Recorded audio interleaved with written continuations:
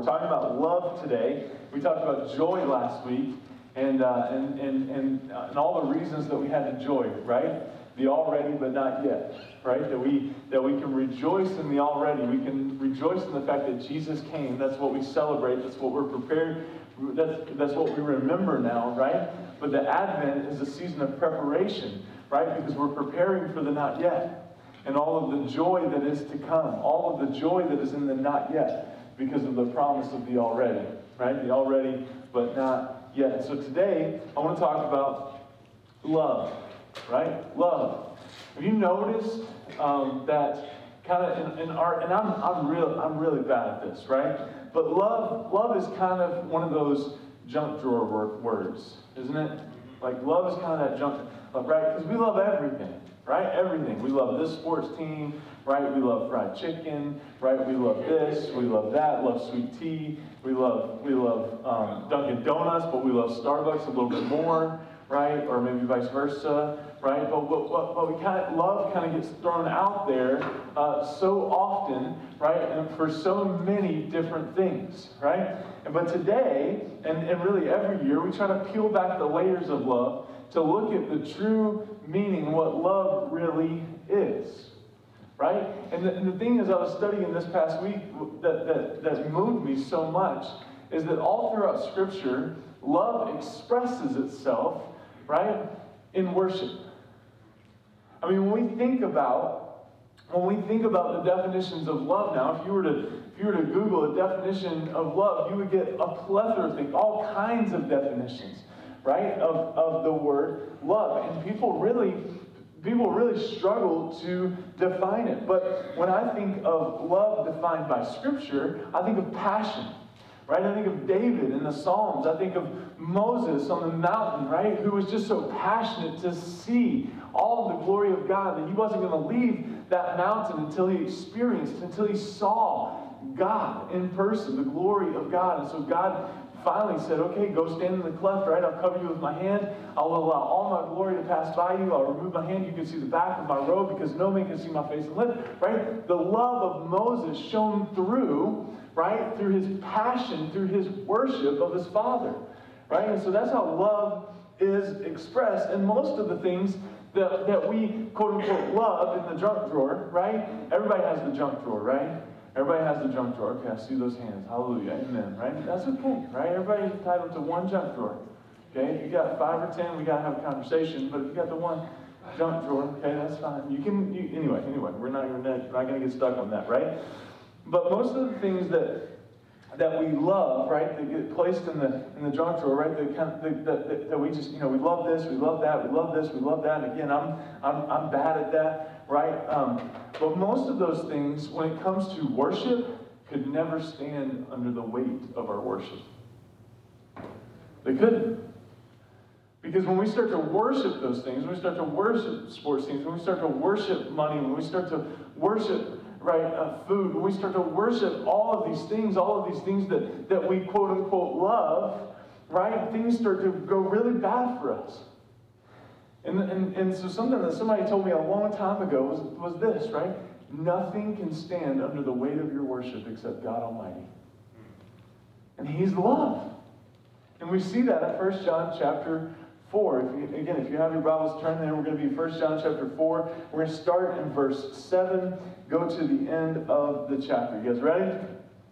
Beloved, let us love one another, for love is from God, and whoever loves has been born of God and knows God. Anyone who does not love does not know God, because God is love. In this, the love of God was made manifest among us, that God sent His only Son into the world so that we might live through Him. And this is love. Not that we have loved God, but that He loved us and sent His Son to be the propitiation for our sins. Beloved, if God so loved us, we also ought to love one another. No one has ever seen God. If we love one another, God abides in us, and His love is perfected in us. Now, there's a couple things I want to point out to you before we keep going here. Is that okay? It better be. Okay. Right? A couple things I want to point out to you here. Okay? First of all, what's love? What's love got to do? Sorry. Thought I was a frog and turtle for a minute, Jeff.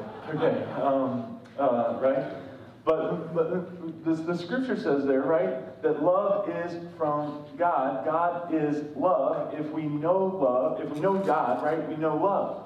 Right? So what we see here, and what we see this all throughout Scripture, is that you can't separate God and true love. You can't. That God is love. If you know God, you know love. If you don't know God, you don't know love.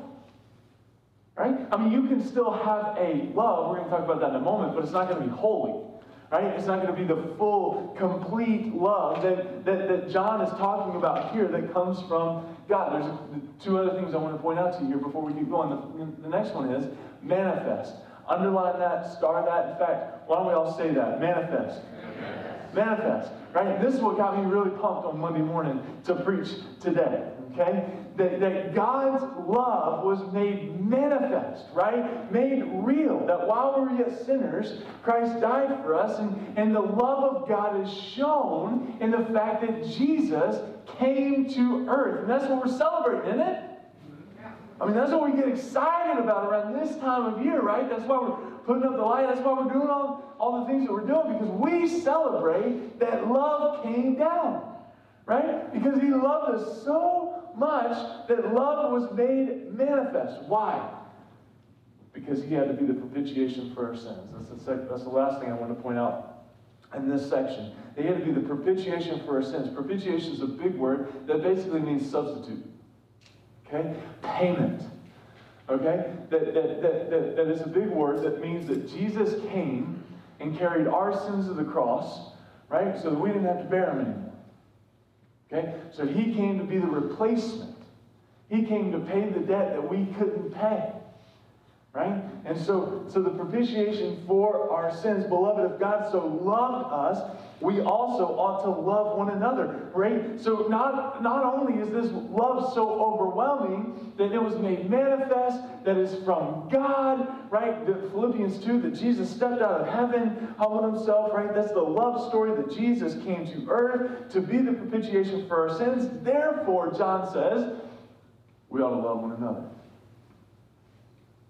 We ought to love one another. That if we have experienced love, if we have experienced the love of God, the natural reaction to that love is that we ought to love one another. Verse 13. By this, we know that we abide in him and he in us because he's given us of his Spirit. And we've seen and testified that the Father has sent his Son to be the Savior of the world. Whoever confesses that Jesus is the Son of God, God abides in him, and he in God. So we have come to know and to believe the love that God has for us. I love that. I love the picture of that. That we have come to know and believe. Two different words, right? Two different things. You can know something, right, and not believe it. Right? You can know it and not trust it. Right? Like think about zip lining or something like that. Right? I know that this harness has held a lot of people that have zip lined. But I don't believe it's going to hold me. Right? I mean, two different things, two different words, two different things. Right? And so I love that we know and to believe the love that God has for who?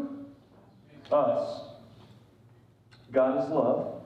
Whoever abides in love abides in God, and God abides in him. John's really trying to get a point across here, isn't he? John's really trying to get a point across here. That if you want to know love, it's not known apart from God. His presence. Because that word abide, and I'm giving away the end of the sermon, April, but that's okay, right? But that word abide means dwell. And so what John's getting at here is that if you dwell in God, if you dwell in the presence of God, you know love. Love is in you. You can experience love, right? But if you don't, guess what? You don't. Okay, where were we? Verse 17. By this is love perfected with us, so that we may have confidence for the day of judgment. Because as he is, so also are we in this world. Verse 18, underline this, star this. You want to talk about a misused scripture in the last 2 years? We're going to unpack this today. It's going to be fun. Verse 18, there is no fear in love, but perfect love casts out fear. Have you heard that misquoted in the last 2 years? Hallelujah. Amen. Okay. For fear has to do with punishment. Whoever fears has not been perfected in love. We love because he first loved us. If anyone says, I love God, and hates his brother, he's a liar. For he who does not love his brother whom he has seen cannot love God whom he has not seen. And this commandment we have from him: whoever loves God must also love his brother. Now, here's what I want to do. I want to point out three things to you, three kind of big things to you from this text, and then some application. And then we're going to walk right into communion, because what a day to share in communion together when we talk about the love of God. Amen? So we're going to do that. It's going to be awesome. All right, you ready? First point is this. God is what? Love. You guys are good. You can do this preaching thing. God is love. God is love. We see in verses 7 through 8. We really see it in the whole text, but let's look at verses 7 and 8 again. Beloved, let us love one another. And I love the affection that John has here. We preached through 1 John a few years ago. 1 John is all about the Father heart of God. The Father heart of God. And we see John refer to his readers multiple times here, beloved, right? Expressing deep affection for them. And he's really wanting them to grasp the things that he's saying, right? So, beloved, right? And it was not a throwaway junk drawer word, right? When he wrote beloved, right, he meant deeply cared for ones, deeply, whom I passion for, who I care about, who I would go to the wall for, people that I love. Beloved, let us love one another, for love is from God, and whoever loves has been born of God and knows God. Anyone who does not love does not know God, because, there it is, God is love.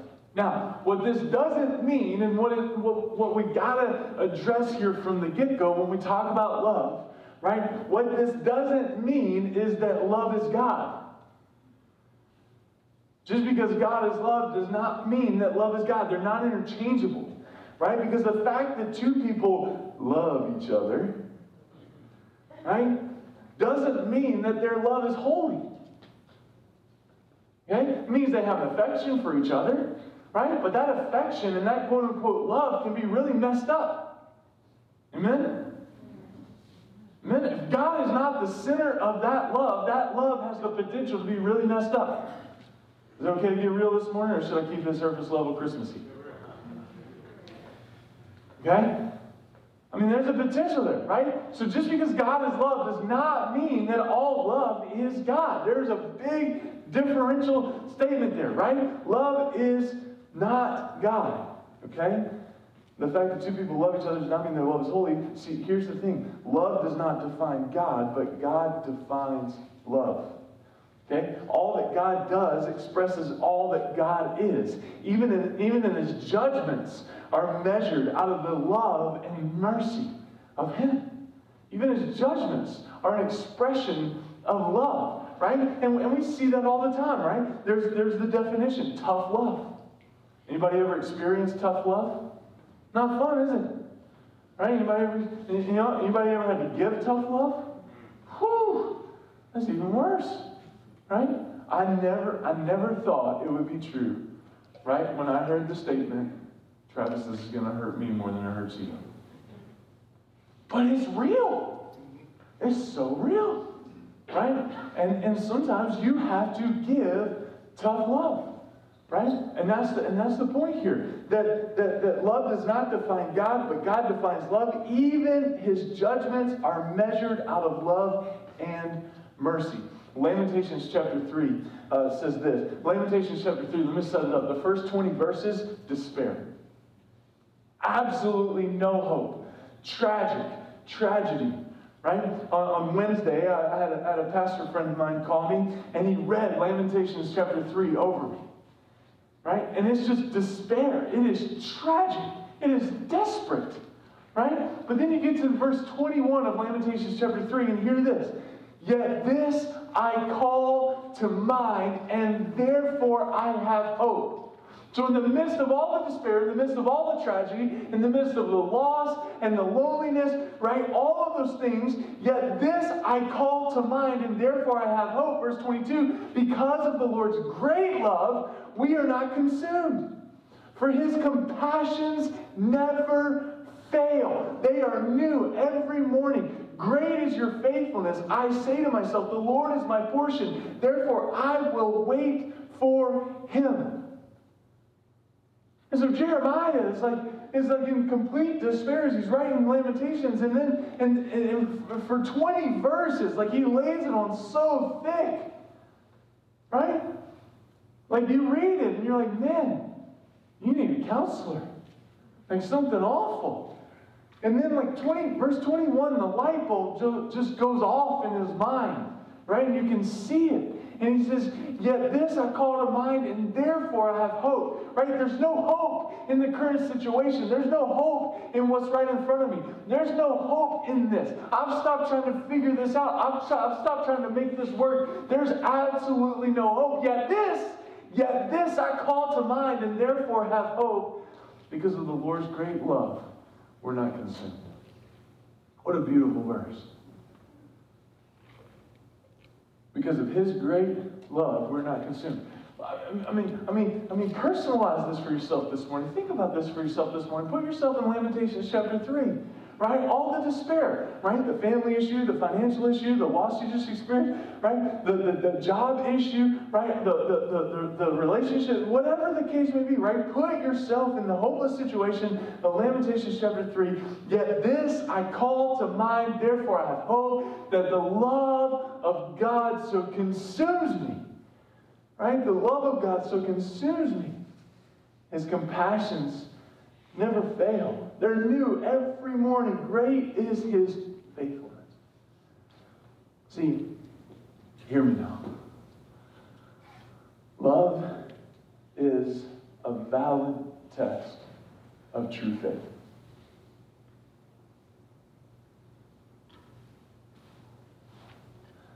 Love is a valid test of true faith. Since God is love and we have claimed a personal relationship with him, for those of us that have, we must, out of necessity, reveal his love in how we live. It's a test of true faith. Since God is love and we're his children, we ought to love one another, which takes us to number 2. So first of all, God is love. We got that? That's clear. Number 2, we see love made known. We see love made known. We've already talked about it a little bit, but look verses 9 through 11. In this, the love of God was made manifest among us, that God sent his only Son into the world so that we might live through him. And this is love.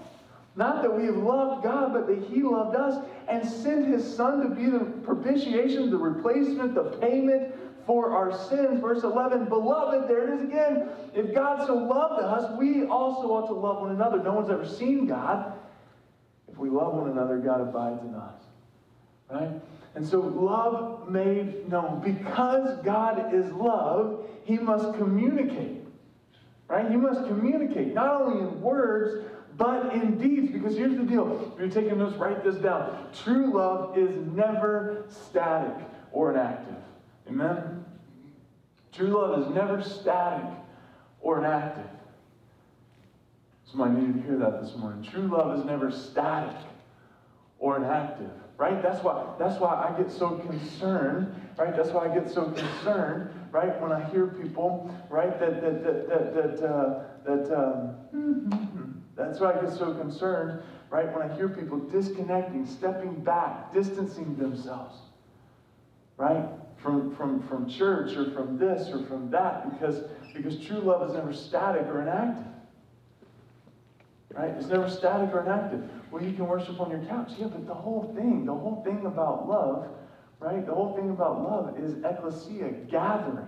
right? The gathering of believers. So you've got to come together and gather as a group of believers to experience the love that God has for us, because like it or not, believe it or not, you experience the love of Christ, the love of God, through the people that are across the aisle from you. Through the people that were bold enough to get up here and do the choir this morning and sing about Go Tell It on Mount Katahdin in June or July, maybe September to be safe, right? You know the snow will be gone, right? You experience the love of God. Why? Because it's active. It's active. It's not static. It's not inactive. It is active. The love of God is active and not static. You can't define love. You can't define love. Okay? This is kind of good and bad news. Okay? You can't define love by watching humanity try to love, though. We got to remember that. We can't define love by watching humanity try to love. Why? Because look at the propitiation part. Don't forget the propitiation part. In this is love. Not that we love God, but that He loved us and sent His Son to be the propitiation, the payment, the replacement for our sins. So we have perfect love in the Godhead. Right? In God the Father, God the Son, and God the Holy Spirit, we have perfect love. We're going to see in just a moment, right? We experience the love of God through the Holy Spirit, because that's who came when Jesus ascended into heaven to be our helper. Talk about love, that we have daily help, moment by moment help in the power of the Holy Spirit after Jesus ascended, right? And when we accept Him into our lives, we have perfect love in God the Father, God the Son, God the Holy Spirit. If we're starting with God, and love is untainted by sin in Christ, that is the beauty of the fact that love was made manifest. God manifested His love at the cross when He gave His Son. Love made manifest. So why? Why? Well, look at the rest of this. Okay, look at verse 12. No one's ever seen God. If we love one another, God abides in us, and His love is perfected in us. By this we know that we abide in Him, and He in us, because He's given us His Spirit. Okay, so Jesus came to accomplish. When we think about the why of love, that God is love and love's made known, when we think about the why of love, Jesus came to accomplish two things, right? He came to seek and to save the lost.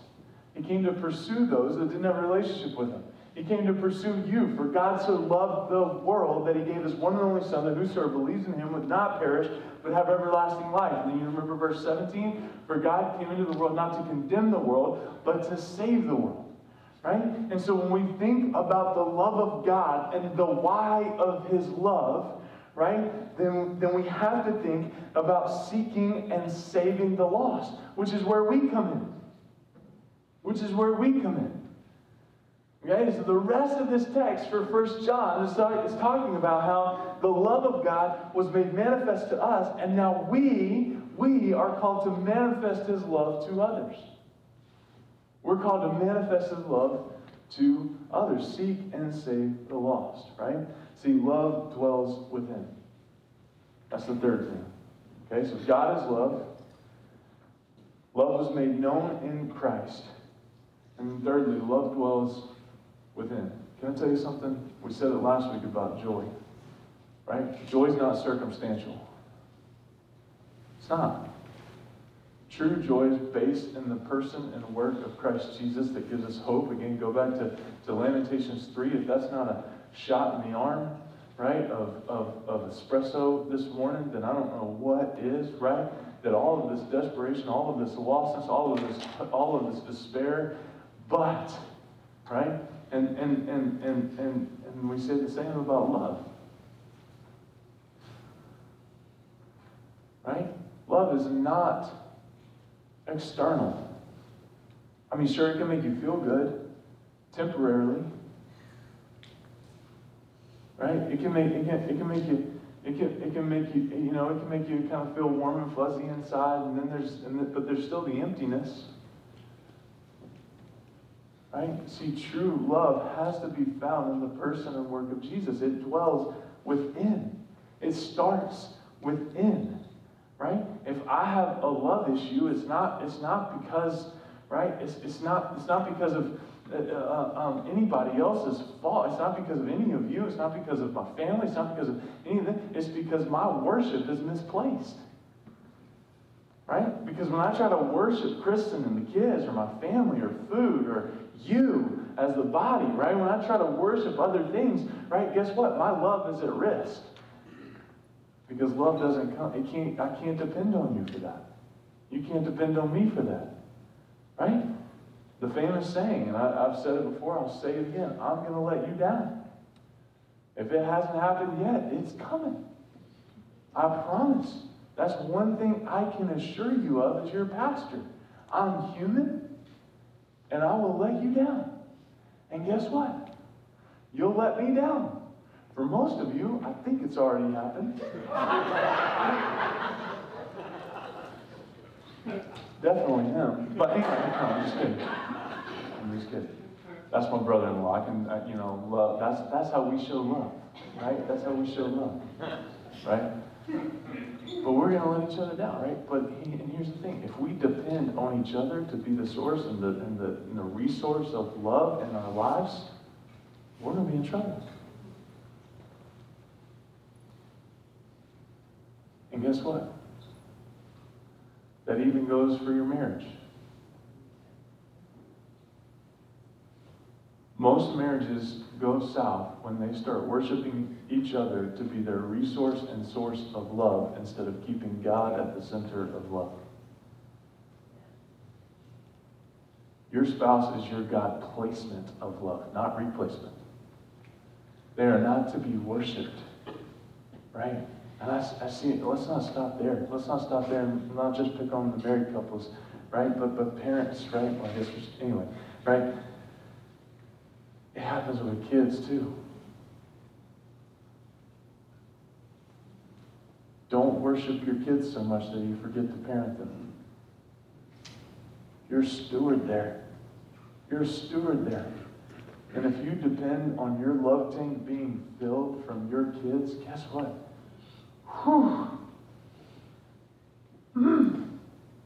Right? It's just not going to work. So what's the point? Love dwells within. We find love. We feel love. We experience love. Sure, through others, but it's got to start with God. It's got to start with God. If your emotional health and stability is dependent on the love of the people that you're around each and every day, that's a recipe for disaster. It's got to be found in the person and work of Jesus from the love of the Father. Like the fact that we can read this and love dwells within, abides within us, right? Why? How is that even possible? Because God loved you so much, beloved. Because God loved you so much that He sent Jesus. He made love manifest, real, revealed love on this world, on this earth, so that we could experience it. Love dwells within. So His love is perfected in us, right? It's perfected in us. We have a Spirit, the Helper, look at verse 13, right? By this we know that we abide in Him and He in us, the love there, because He has given us His Spirit, the Holy Spirit. Look at verse 14, right? We've seen and we testify. We've seen and we testify. And we have seen and testified that the Father has sent His Son to be the Savior of the world. God, don't you just love? I mean, you're going to gather.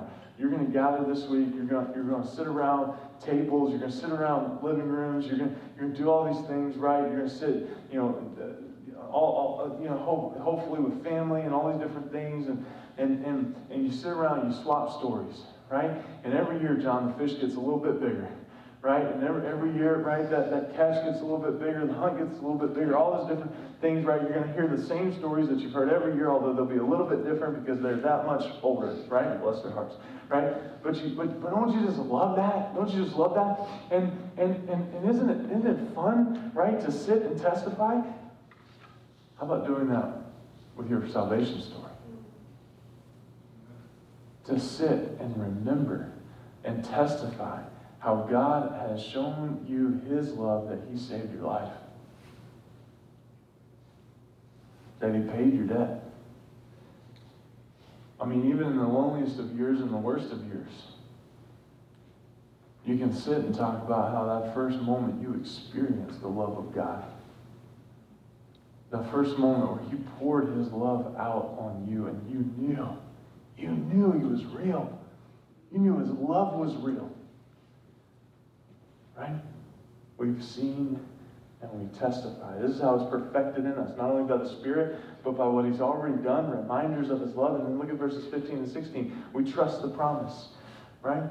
That whoever confesses that Jesus is the Son of God, God abides in him, and he in God. So we have come to know and to believe, right? Both and, right? Know and believe that the love that God has for us. God is love. Whoever abides in love abides in God, and God abides in him.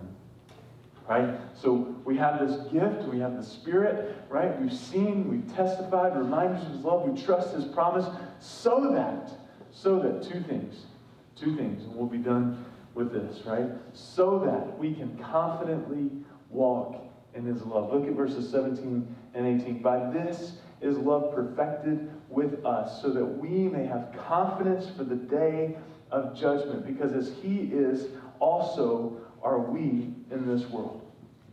Verse 18, there's no fear in love, but perfect love casts out fear. But don't forget the rest of it. For fear has to do with punishment, and whoever fears has not been perfected in love.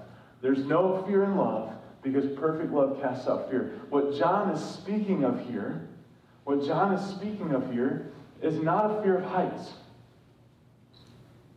John's not speaking of a fear of heights. John's not speaking of a pandemic. John's not speaking, right, of a car accident. John's not speaking of spiders. John's not speaking of snakes. What are some other fears? John's not speaking of, birds? Yeah, that's real. Okay, John's not speaking of birds. John's not speaking of the fear of getting sick at a church potluck. Okay, John, laugh. Guys, come on. Laugh. Okay, there's some, what else? John's not speaking of fire. John's not speaking of these fears, right? What John is speaking of is that there's no fear in love. He's speaking of the fear that people have and should live with if they don't know Christ, if they're not a son or daughter, beloved son or daughter of God, of a final judgment. And so for us to walk around, and listen, God hit me with this, because I feel we avoided it for 21 months. Praise the Lord. Amen. That a hit from the pandemic, and then in the last few weeks, we've had kind of case after case, and we went virtual last Sunday so that we could stop the spread, right? And praise God we did, and the spread has stopped, and now we can kind of gather again, and not to say that the pandemic's gone and things can't happen again, right? But as I've heard over the last 20 months, and I haven't really known what to do with it, the people saying, don't fear. Perfect love casts out fear. Where's your God in this? He ain't talking about that. You can't hang that over someone's head and say that they're being cowards because they're wearing a mask, or they're being cowards because they're doing this, or they're being cowards because they're doing that. Listen, if you figure out this pandemic, teach me, right? Because I'm done trying to figure this thing out. Doesn't make sense. Doesn't make sense. Okay? I can't figure it out. There's no rhyme or reason to it. Don't make sense. Okay? It doesn't make sense. It's like Nutella. It doesn't make sense that it would taste good, but it's so good. You read the ingredients and you're like, gross. And then you make yourself a sandwich and you lick the knife and you're like, whoa, give me more. It doesn't make sense. Yes, I just compared the pandemic to Nutella, okay? I'm sorry. That's where we're at right now. Okay? It's been a long couple weeks. Okay? But don't miss the point. The perfect love that casts out fear that John is talking about here is the final judgment. That no matter what you're facing today, no matter what you faced this past week, no matter what's coming this week, right? No matter who's coming, no matter what's coming, right? That you can have the confidence that Jesus is Lord, that He died for your sins so that you can have a place in eternity with Him. And let me tell you something. Dan's up there this morning worshiping. Amen? I'm jealous of the guy. Right? He doesn't have to worry about it anymore. Right? I mean, like he's in perfection. He's in eternity. He's had the perfect worship team, the perfect choir. No offense, guys, right? I mean, he's there. Right? He's there. And that is the fear that is taken away here that John's talking about. That John's talking about. God made us with the quirks of birds and spiders and fire and all those different things, right? That's not the thing. We don't have to say, oh, I'm a Christian. I'm not scared of spiders anymore. No, that's not me. But I have the confidence that I know when God's done with me this side of heaven, the hope that I have coming on the other side of that. Coming on the other side of this earth. Perfect love casts out fear because of the assurance of eternity. Because of the assurance of eternity. Because the Bible speaks of fear other places in Scripture. Healthy fear. In fact, Proverbs says the fear of the Lord is the beginning of wisdom. Right? And so for us to unfairly sit and say, you shouldn't be scared of birds, you're a Christian. What does that have to do with anything? Right? He's talking about the fear of where you're going to spend eternity. And perfect love casts that out. Why? Because He's the propitiation for our sins. His love was made manifest. We've got a role. We can love others. So we have His Spirit. We've seen and testified. We have the assurance. We trust His promise so that we can confidently walk in His love, but also so that we can love others. Look here real quickly. We love because He first loved us. If anyone says, I love God and hates his brother, he's a liar. For who does not love his brother whom he has seen cannot love God whom he's not seen. And this commandment we have from Him, whoever loves God must also love his brother. See, listen to me, church. Love's a gift from God. In turn, it's a gift from God. God's love always takes the initiative. And the love that we show is a response of His love for us. If we love for God, if we love God, we will love one another. And if we love one another, we will grow in our love for God. I just want to read this over you this morning as we prepare for communion. Worship team, you guys can come on up. If I speak in tongues of men and of angels, but have not love, I am a noisy gong or a clanging cymbal. And if I have prophetic powers and understand all the mysteries and all knowledge, and if I have all faith so as to remove mountains, but have not love, I am nothing. This is Paul's letter to the church at Corinth. It's not just a pretty verse to recite at a wedding. You hear the language there that Paul's talking about, right? If I have everything but not love, I am nothing. If I give away all I have, and if I deliver up my body to be burned, but have not love, I gain nothing. And so how do we love others? Love is patient. See, I'm done with Paul right there. Amen? I mean, anybody else? Anybody else? Why has that got to be first? Love is patient and kind. Kind. Love is patient and kind. Love does not envy or boast. It's not arrogant or rude. It does not insist on its own way.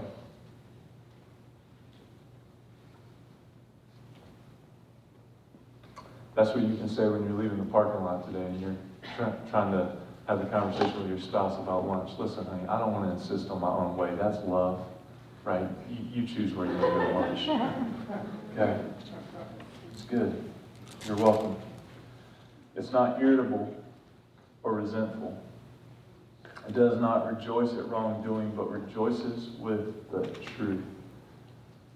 Love bears all things, believes all things, hopes all things, endures all things. That's where we get that love is knowing the truth. Love is knowing everything there is to know about someone and staying. Because love bears all things, believes all things. Now, hopefully I can set you free for a moment and let you know that I don't believe that list was meant for us to reach perfection in. Because I don't know about you, but I read that list and look at the 4 or 5 things that Dylan needs to fix about his love. Little L-shaped amen right there. See what I did there? Right? I look at the 3 or 4 or 5 things that I need to fix about how I'm loving others.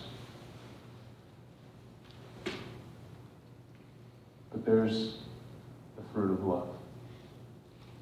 It's patient. It's kind. It's not envious. It's not rude.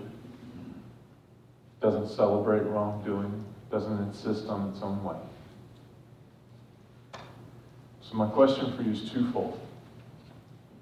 Twofold. And I'm going to pray and we're going to walk into communion. My question for you is twofold. Number 1, what do you see as the source of your love? What do you see as the source of your love? And if you're looking for love in anything but God Himself,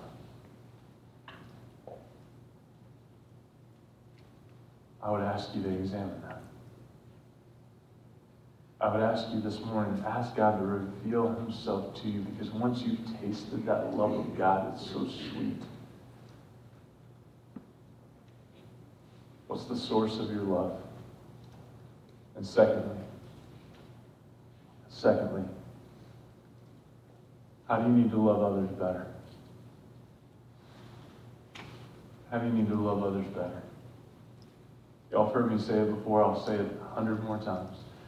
Dr. Jerry Falwell used to say that if it's Christian, it ought to be better. Right? Meaning that we all ought to be improving. We all ought to be striving to be better. How is it that God would ask you this morning to love the people around you better? To love those that don't know Him better? And I just want to pray for you right there. I want to pray for you right there. They will know we are Christians by our love. Nothing else. You need to be more patient, less rude, less insistent on your own way.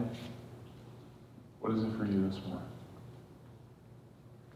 And I pray that we all walk in love a little bit more today for us and as we love others. Father, break our hearts for what breaks yours. God, you made love manifest because you wanted to seek and save those who were lost. And so, God, I pray that we would embrace the same mission today. God, that we would experience your love in such a way that it would stir us to love others. In Jesus' name, amen.